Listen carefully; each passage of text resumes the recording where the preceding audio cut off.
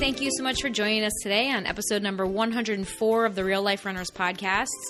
When getting into running, many runners come from a place of trying to lose weight or get in shape. But as they continue running, they realize that their times are improving and they gradually start to question, how fast can I really get? And they start being more concerned about the time. So how fast can you get fast? This is the Real Life Runners podcast, and we're your hosts, Kevin and Angie Brown. Thanks for spending some time with us today. Now let's get running. So this episode is inspired by some of the questions in our Facebook group, our Real Life Runners tribe. And if you're not a part of it, we would love for you to be a part and for you to come and join us over on Facebook. You can find the link to that on the website, realliferunners.com. And you can also find a lot of other cool resources that we have for you guys over there, including some coaching programs and those kinds of things. So we thought that this would be a really good topic because it's really a question that a lot of people have when they start thinking about their times. They start running, they start seeing what they're capable of, and then they try to get faster, but they're wondering, how long is it going to take for me to get faster? Right, which is such a weird, arbitrary time in the first place, because it's like time is this weird thing, but then what even is fast? And it's part of this thing that we've talked about before of, I'm a runner, and then people with this qualifier on there, I'm a runner, but I'm not a fast runner. Mm-hmm. Well, how fast do you have to be before you start considering yourself a fast runner? Yeah. So how long does it take you to get to this arbitrary line that you've drawn in the sand? Mm-hmm. And so I think that's really what the short answer is, there is no timeline. There really is no set timeline. And what does fast mean to you? And those are some of the things that we're going to kind of be diving into and talking a little bit more about today. So let's start off by just talking about new runners in general. Now, new runners have a great advantage in setting personal bests. Massive advantage. Right? So we call them, in the United States, they're usually PRs, personal records. I know that in other countries, they're PBs or personal bests. It's like the metric scale. Everybody else calls them PBs, but we call them PRs. Yeah, because we're Americans and that's what we do. So, anytime you run a race for the first time, you automatically set a PR because it's the first time you've ever run that distance. So that automatically is your best time. Which we celebrated very enthusiastically on the Monday following our first race of the cross country season. We had 11 kids with PRs. Yeah. And 10 of them had run their first 5K ever. Yeah, we love to point that out to our runners because it's something to be celebrated. Regardless of what that actual number is, you just ran a race of that distance for the first time. So regardless of what the clock says, you should celebrate that. Right. You can celebrate other things too, not just your fastest time, but your longest training run ever, a workout that you never thought you could hit before. These are all milestones. These are all things that you can look at, and whether it's a specific number on a clock or whatever, it's something to celebrate because it's something that you've never achieved before. Right. New runners can start knocking them off like crazy. And so there's a lot of sort of excitement. It's this snowballing effect of, wow, I just did that. Now what can I do? Ooh, I just did that. Now what can I do? So they start reaching all of these new goals and new levels of success simply because they're just getting in better shape. Yeah, we talk about this with our cross-country runners a lot is, especially our brand new runners, our job is not to overtrain them and not to break them because they will naturally get faster just by establishing consistency with their running. Yeah, that's a huge thing of literally just don't get them hurt, and over the course of the season, they will naturally get better. Right, and then you kind of get to the point where the times start to plateau, right? There comes that natural time where the times kind of start to plateau because in the beginning of the season, especially with these high school kids, but really this applies to any runner that comes into running and starts racing, when you start to race and when you start to run, you really have no idea what you're doing. The first time you ever ran a 5K or a half marathon, whatever that race distance is, you have no idea what to expect. Yes, you've been training, yes, you've been running, but until you actually get into that race and realize how hard it is, you really have no clue what to expect. Some of that can be good, some of that can be a little bad. Totally. Some of it's I had no idea how much that was going to hurt, so I just went for it, and that's phenomenal. We can discuss that a little bit more later, but some of it is just getting into a race. The first one's going to go a little awkward. We've had kids and training athletes that we've trained outside of the high school also, that go from one race to the next, and they drop this huge amount of time, and they didn't really do anything in their training. They just had the experience of running that race, so the second one went so much better. Right. We've had kids drop 3 minutes in a 5K from one week to the next. Mm-hmm. Yeah, in week 2, they're dropping 3 minutes. Like, they didn't just automatically get 3 minutes faster. They're not that much better of a runner. They just were probably a little too conservative going out the first time because they didn't know how to run a race. So after that experience, they kind of like, oh, okay, like, so that's what that was. Now I can maybe push myself a little bit more because I know that when I finished that race, I still had more gas in the tank at the end of the run. Right. But you get to a point where they start figuring out how to race, they start getting their times a little bit faster, and then it becomes more challenging to drop the time.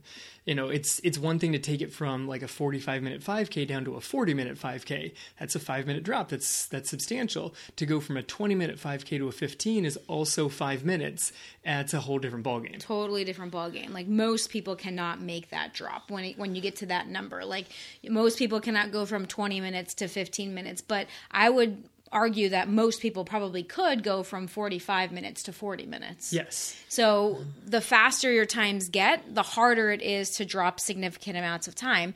And I think that a nice way to look at this is more in percentages versus actual numbers. Yeah, I was trying to avoid doing the math, but I like it. Well, we don't have to do the math right now, but I think that it's true. Like, if you drop 20 seconds from a 20-minute 5K, that's a much larger percentage than if you drop 20 seconds from a 45-minute 5K. Right. That's also the difference in PRing on like a 5K versus a marathon. Definitely. I mean, as the race distance gets longer, it is going to be easier to drop more time because you're out there running for longer periods of time. So you can take more time off of that time because there's a greater time and distance to work with. So once you get past the new runners and people who kind of evolve to a higher distance, try and start hitting a new PR that they've never reached before, you get into the more seasoned runner who might get to a point where they're almost a little bit calloused towards PRs because the PRs are getting harder and harder to achieve. What do you mean calloused? Like, they don't focus on them as much? Right, because the PRs are so hard, you essentially have a couple of options. You either stop chasing the PRs or you just completely double down and you just start grinding away like, I have to hit this PR. And I don't think either one of them is really a great way of going at it. Giving up is never going to be a good call. And usually just saying, I'm just going to keep pushing as hard as I possibly can is more likely to lead to burnout than to lead to a new PR and breakthrough. Right. Yeah, so that makes sense of why if you have a seasoned runner that's been chasing a PR race after race after race and hasn't really hit it, then they start to really question whether or not they're able to hit that goal, right? Because the goal then becomes this big thing that seems almost insurmountable. Right, like every time you go for the goal and you come up a little bit shy, it seems, oh, that's something I can't reach. And then you give it another shot and you miss, and that's something you can't reach. Whereas there's probably a lot of things that were outside of your control that were affecting your ability to actually hit that result. It might not have been your training. It could have been the weather. It could have been all sorts of things going on in that particular day that prevented you from actually reaching that time goal that you had in mind. Yeah, but every single time that you try to get it and you fall short, then that goal just seems like it's getting further and further away from you, or higher and higher up on that pedestal. Up on the pedestal, that's what I was going to say. Right? That, like, all of a sudden it becomes this huge thing that is just grown into this monster that you can't overcome. Right. Yes. I'm trying to prevent that from happening with numbers that I have in my head for my own personal goals. Of like, it's just a number. It's literally just random numbers on a clock when I cross a finish line. That's all it is. But for some people, those numbers can become these huge things that they start defining themselves by, of which side of that number are you currently sitting on, as though that really actually defines you as a person. It really doesn't. It's just a number on a clock. Right. And I think that a lot of times when people pick those numbers, a lot of times those numbers come from comparison. Like, they're comparing themselves to someone else, or they're comparing themselves to some sort of arbitrary standard. I mean, arbitrary is arbitrary as it may be, like a Boston qualifying time, like that is, I mean, would you call that an arbitrary time? I mean, kind of, like they kind of just pick a number, like no. There's a very good, efficient crew of blue jacketed people from the BAA that get together, and there you go. Yeah, but I mean, they pick a number based on the amount of applicants and the times that they hit. I mean, they just decreased the BQ times, the Boston qualifying times for next year because they had too many people that were qualifying. Yeah, I mean, over the last few years that you've had to beat your Boston qualifier time by like 4 or 5 minutes if you actually want a shot of getting in. Right. So, what are you comparing this time? Like, what does that time even mean? Like, where does that time even come from? Because sometimes I think that when that goal is there, sometimes people actually forget why they set that goal in the first place. Well, yeah, and actually having a why behind it is super important. Or they get in the trap of they went that safety move, which is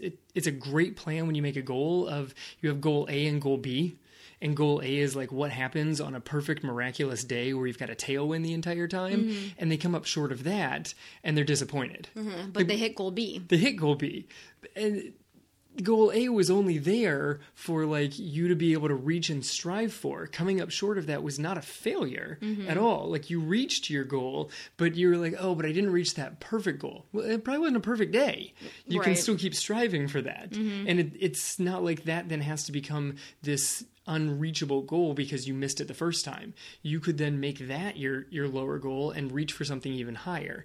I think that kind of keeps allowing you to keep stepping forward and not just this is this wall that you can't seem to climb up. Right. And I think that back to like that goal, like when you have that goal and that number is there and you keep falling short of it, then I think that the comparison trap starts to set in, right? And you start comparing yourself to other people, and then you start to define yourself. Like some people can define themselves by that number. Like, oh, well, I guess I'm just not a fast runner. Like whatever that time is, like, I guess I'm just not that fast. I must be a slow runner. I can't train as much as other people who run that time, or I'm not built to be that fast. Like there's all these excuses that we start to come up with as to why we can't reach that goal. Yeah, I'm a slow runner or I'm not built like the people that can run that one is phenomenal. Watch the finish line at the front of most races. You get a wide variety of shapes and sizes. Mm-hmm. Not built to run that time is just an excuse you're putting in front of yourself, because then it's easier than actually pushing and trying to achieve that goal of, oh, I guess I can't do it because of whatever limit you've decided to stick on top of yourself. Right, but then you also fall into the trap of if you don't actually believe that goal is possible, then why would you actually work hard to try to reach it? Right. So you've put this limit on top of yourself of, oh, this is my goal, but I'm a slow runner, so I probably can't reach it, or I'm not going to be able to reach it. So now before you even started the training, you've said I can't reach this goal. How hard are you going to train? Right, because if you're not the person that's capable of achieving that goal, like even subconsciously, like a lot of times, I think that's important to point out too, is a lot of times this happens subconsciously. This isn't necessarily right in the forefront of your mind thinking like, oh, like I want to run a sub 2 hour half marathon, but I can't really do that because I'm a slow runner. That's usually not the thought process, right? That's usually not. Like you set that goal, but then as the training goes, or, as the miles start adding up or those kinds of things, like then that's when the excuses start coming in. Right. You get a workout that doesn't go smooth for you and you're like, ooh, that workout was the one that was going to help figure out how fast I could run and it went poorly, so I can't reach that goal. Mm-hmm. Or God forbid you have 2 or 3 workouts in a row that don't go well. You hit a long run and you've got stomach issues in the middle of your long run. Now you start questioning everything. Yeah. This just sends you down a terrible path. And then you start building up all of these things of like, well, that went poorly and this went poorly and this went poorly, so I guess I can't reach the goal. Right, you're building up evidence against it. And then if you focus on that, then why are you really going to try to work hard to try to achieve this goal that you're already collecting evidence that you're unable to achieve that goal? Right. I mean, this is how goal setting and running perfectly flips over to real life. Is if you've got a goal out there and you don't think you can actually reach it, then you're just going to look around for reasons why you can't reach that goal. Yeah. Oh, people like that can reach that goal. That's not a goal that I can actually reach. Mm-hmm. I can't do it because I'm too busy doing this other stuff. So many excuses excuses up there, and then you resist actually doing the actions that would ever actually achieve that goal, and lo and behold, you don't achieve the goal. Mm-hmm, exactly. Okay, so back to our seasoned runners, right? So like we said, the seasoned runners, sometimes if they haven't achieved a goal time after time, they'll just stop chasing the records. And then other people, and this might be the same person at different phases in their running as well, 100%. right? Like, so sometimes maybe you just decide, okay, well, I just can't achieve that goal, so I'm just going to stop chasing it. Or you're going to decide, you know what, maybe I just need to push harder. Maybe I'm not working hard enough to achieve that goal. Right. So instead of really trying to figure out maybe some nuance to your training plan, you just start throwing everything at the training plan. You increase your intensity, you up your mileage, you double the distance on your long run, you're throwing in extra cross training after most of your runs throughout the week. You're dumping everything into this. Yeah, so you're pushing harder on strength days, or you're pushing harder on what's supposed to be your running recovery days or easy days, so you never actually recover, and then you lose all balance of like easy and hard days throughout your training cycle. Right. You've basically given up on listening to your body. You're telling yourself, the only way that I can achieve this goal is by telling my body, I'm not feeling the pain, I'm not feeling fatigued, I'm not feeling tired. And you try and do this day after day after day. Mm-hmm. And even if you make it through that training cycle, you're so mentally and physically exhausted by the time you get to the starting line, I'm betting you're not hitting that PR anyway. Well, it definitely, I would say, decreases your chance and the likelihood of achieving that goal if you stand on the starting line already burnt out from your training. Right, because when it comes to the point in the race, and that point shows up in every race where it starts hurting a lot and you still have to keep going, or you have to find even another level to hit, if you're mentally drained from all of the weeks of training that you've put in, then you don't have anything to pull. Like if you've been going deep into the well, like workout after workout, and never putting in any sort of recovery days, you go to reach for it and there's just nothing there. You come up dry and you're like, oh, well, I guess I'm just going to slow down for the rest of this race, mm-hmm. which is really rough to watch. Right. So people that have the tendency to do this, like if that goal means something so much, has become this huge insurmountable object, then that they decide to just keep pushing harder, maybe they're not doing enough. Those people, as you can imagine, have the tendency to overtrain and then possibly get injured, burn out, both physically and or mentally. Right. This one is very often the start of the injury cycle. Mm-hmm. And then you're hurt. Then you have to take like 6 to 8 weeks off because, that whatever doctor told you have to take 6 to 8 weeks off because you got a stress fracture and whatever. And you lose some of your training. So now you're looking at it and you're like, okay, well, I guess I'll just pick this next race. Now you're trying to cram all of your training into an even smaller window, but you're still going 100% at it, and you're just going to end up hurt again. Mm-hmm. You need that balance. You need to actually be getting the recovery off of this so you can actually reap the benefits, build the consistency month over month and year over year, and not just keep training for a few months and then racing partially injured. Yeah.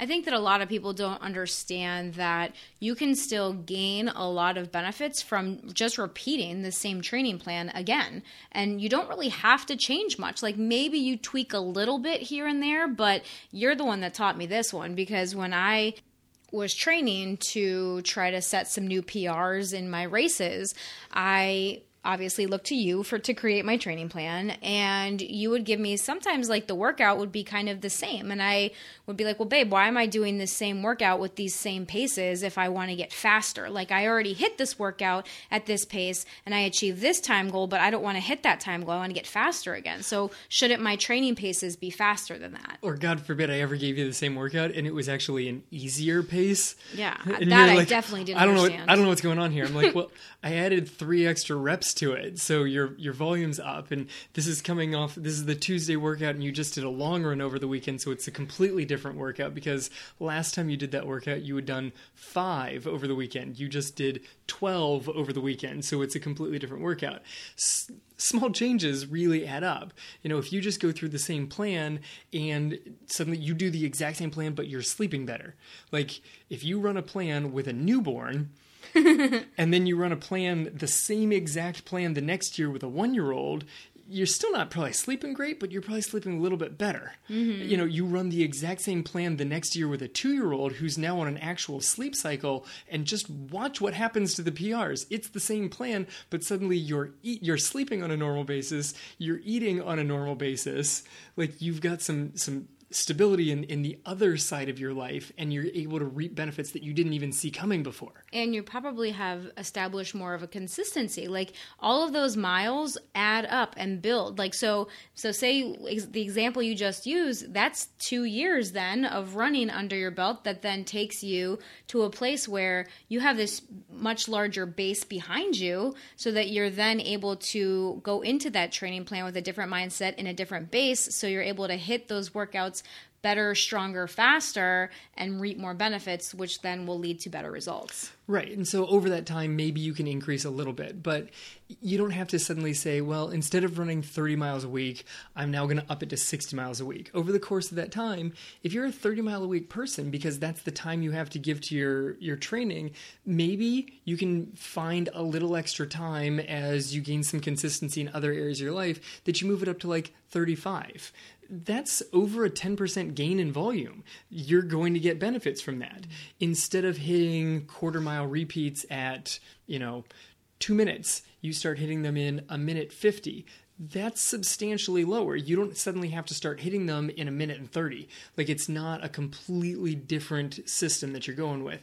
It can be very, very similar to what you've done, or the exact same thing as what you've done, and you can get substantially different benefits. Yeah, and I think that you can also change your mental game too. Like, you can change your mental strategies. It doesn't all have to be just the physical training plan. It doesn't just have to be focused on how many miles am I running, how much speed work am I doing, what am I hitting my intervals in, what are my quarter repeats at, like all those numbers and systems and all the numerical based stuff, the objective numbers. Like, what about your mental game? Like, what can you do to also strengthen your mental game that will allow you to overcome those mental hurdles and break through some of those plateaus? Yeah, that's a great point. Like, if you're in there, and sometimes it's all you can do in running to just be like, okay, tell me how fast I'm supposed to hit these half-mile repeats, and I'll do it.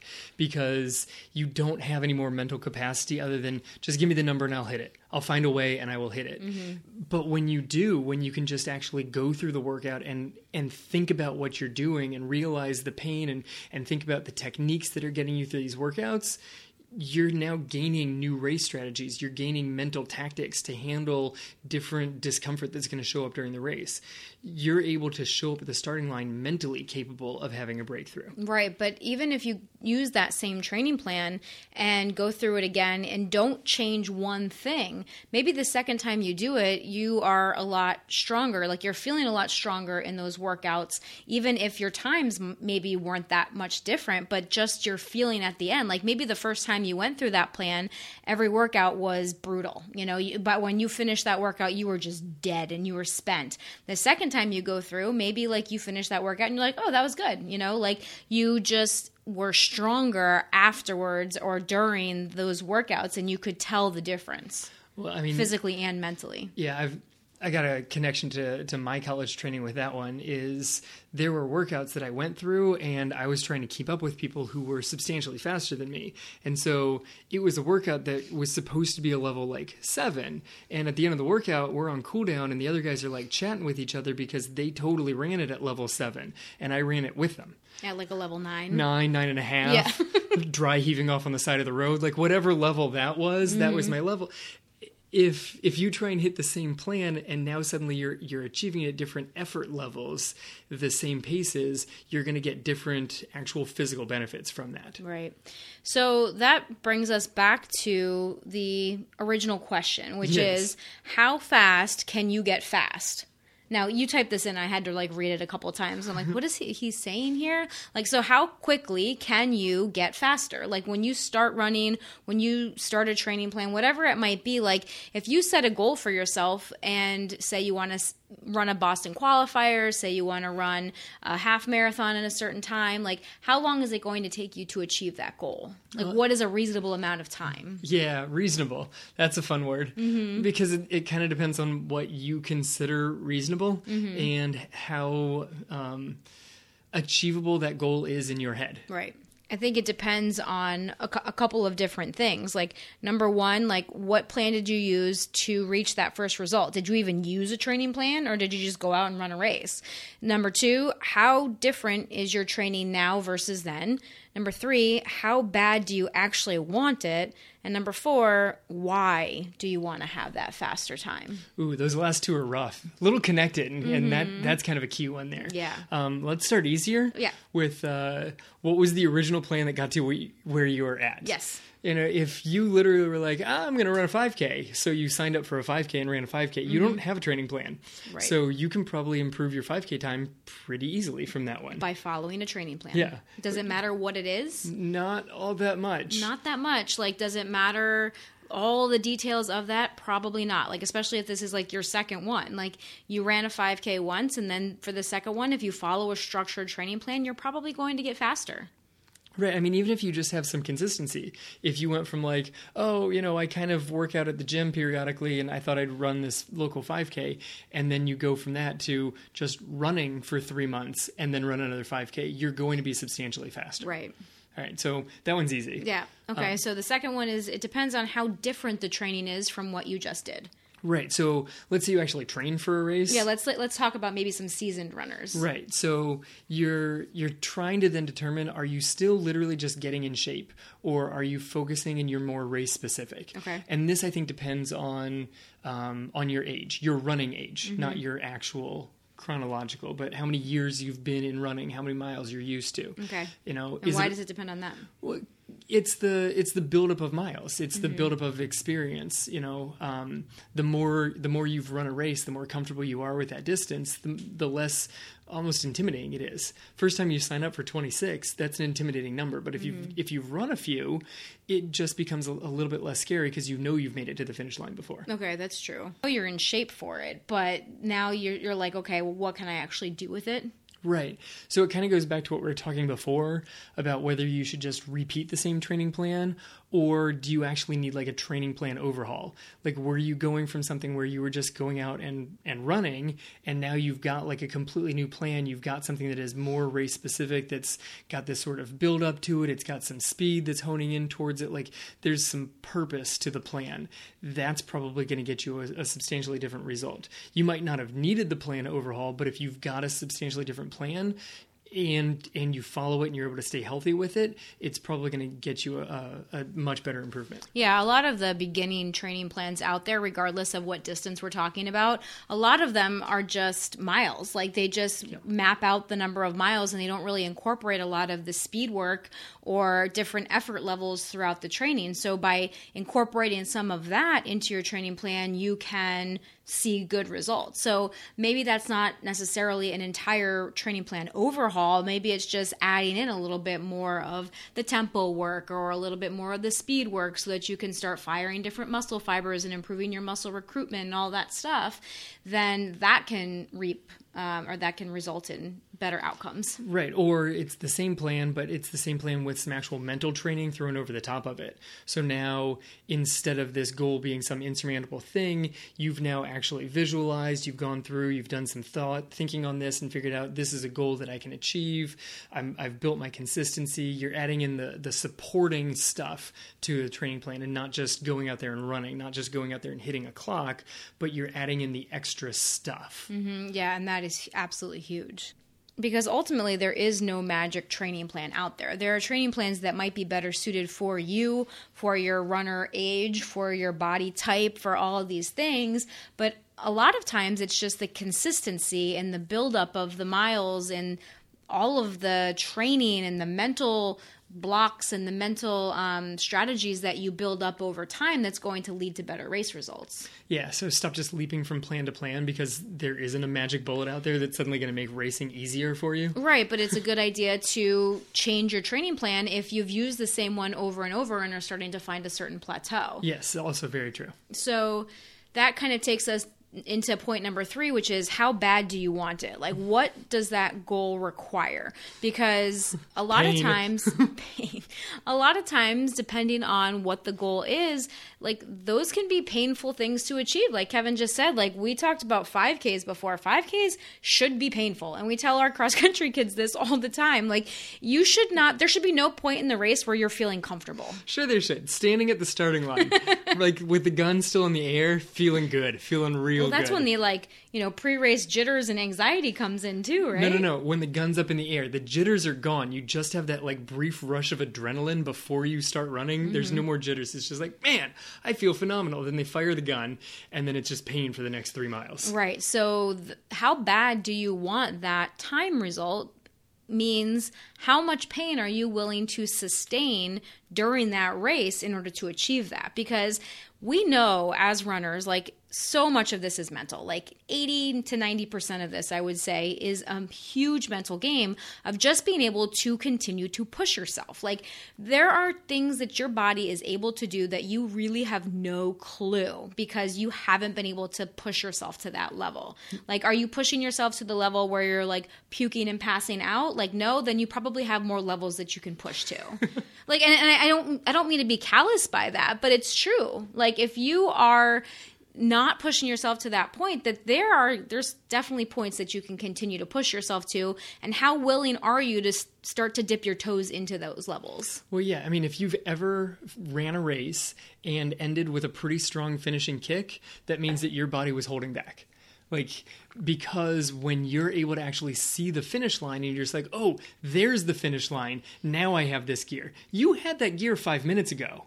You just didn't want to use it, but that gear was there. Your body was your body and mind kind of go together, and they try and keep doing this sort of like subconscious math of like, how far away is the finish line? How much time do I have? How much fuel am I doing? How much pain am I in? And it adjusts your pace off of that. And your ability to tell your body, it's not that bad. It's not that much pain. That level of fatigue means I'm going fast enough. That it's a tricky thing. One of the things I wrote down here is actually the closer you've gotten to your goal. Like, let's say that you want to run, 145 for a half, and you've run 146, and you know how painful 146 was. In your mind, standing at the starting line, are you actually fully prepared to do that again? And do a little bit more than that, really. Right. Like, you couldn't get out of bed the next day. Are you ready to go there again, plus a little bit more? That's so funny, because I've actually had this thought recently, like during like some of my training. Like I was doing like some, I think, quarter repeats at like 5K pace, and I'm like, oh man, these are only quarters. Like I know how bad this hurts now, and I know how bad this hurts, or how bad it hurt during a race to run this time. Like, do I really want to get faster than that? Right. So, I mean, how bad do you want it matters substantially for your ability to actually drop time and hit a PR. Mm-hmm. Because otherwise, when it starts hurting, you'll just start slowing down. Yeah, even if it's subconsciously. Yeah. Like, you just will not try to get to that next level. Right, exactly. And then, ultimately, it all just boils down to your why, like most running does. Like, what is your why? Why do you want to have that faster goal? Why do you want to achieve that faster time? Your desire for that result, and then what follows, the effort that you're going to put into actually achieving that result, is directly connected to why that goal actually exists in the first place.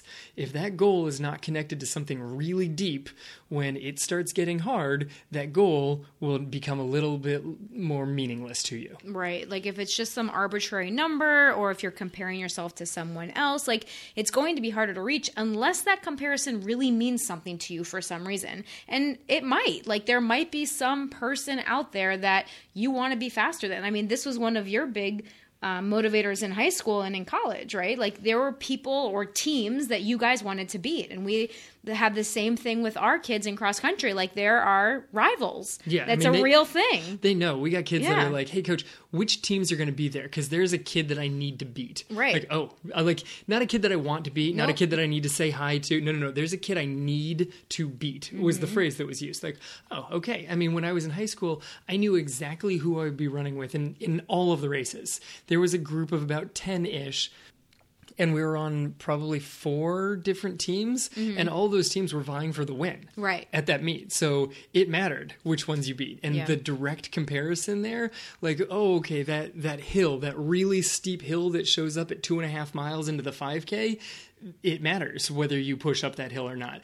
Are your legs screaming for you to stop? It doesn't matter because the kid from the other team just shot up the hill, so you better go catch him. Right. So it's that sense of pride, really, that you were chasing, of beating that kid, or it's the sense of showing up for your team and not letting them down. Right, because after the race, we always had that group meeting where it was like, how'd this race go for you? And you know, like, whether you beat the kid or not, you wanted to show up at that meeting and be able to say, I gave everything I possibly could to make sure that I was with that guy, because I know that you were trying to beat the guy with you, and I know that you were trying to beat the guy in front of you. Like, I know that everybody here on this team was pushing as hard as they can, so I wanted to make sure that I was pushing as hard as I could. Yeah, but I think that works well in the team setting, like in cross country. Yes. I don't think there's as much of that for the real life runner. It's a harder connection. Right? I think that's where it gets a little trickier, because there's not necessarily some one person that you want to beat or some one team that you're trying to beat that's going to motivate you to run faster. Yeah, I mean, there's that person that you probably saw at the 5K a couple of weeks ago. Yeah, there might be. You know, like, there might be a person,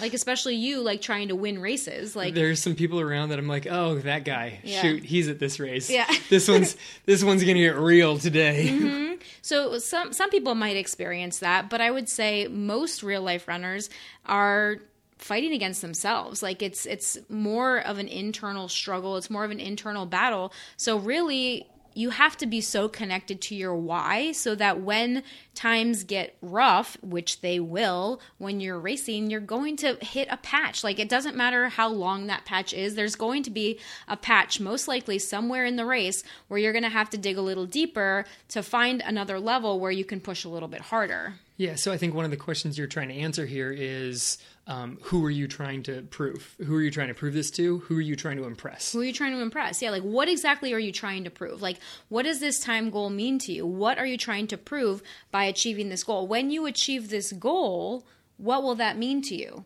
Like, is it because someone else did it and you think you're as fast as that person and so you should be able to hit that time too? Is it because you want to be faster than someone else? Is it because that time just seems like it holds a certain status to you or to the running community for some reason? Like, is it some sort of arbitrary number though?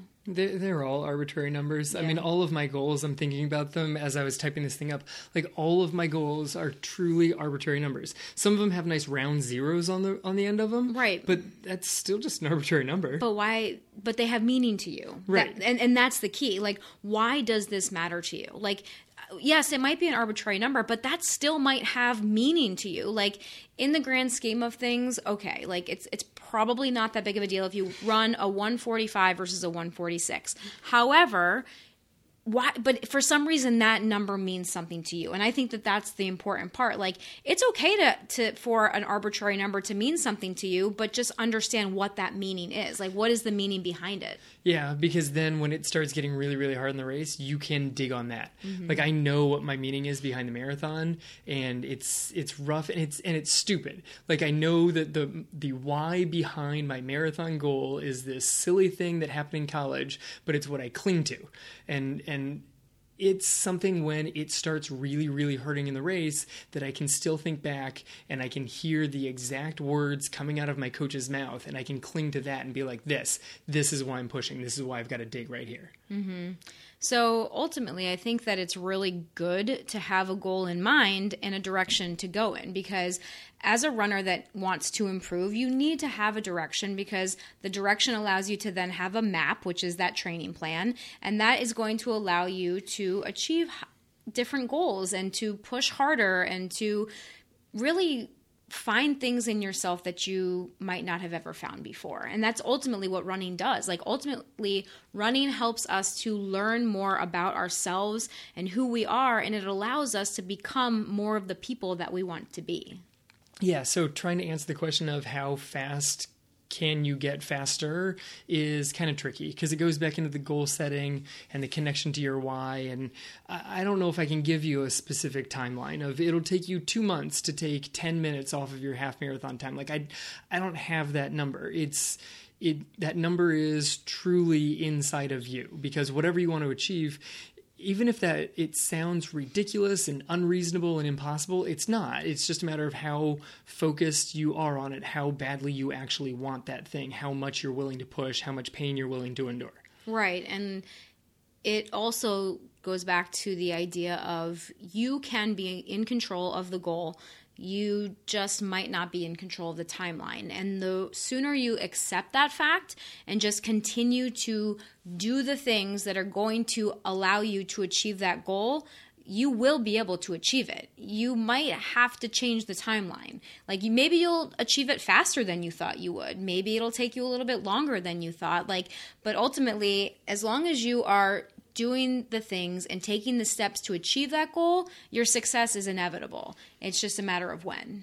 Right, because if you go past that part where your success is inevitable, then you just start trying to push and you start trying to force it. And the more you try and force it, the more likely you are to get injured, to get burnt out, and that's just going to extend your timeline even more.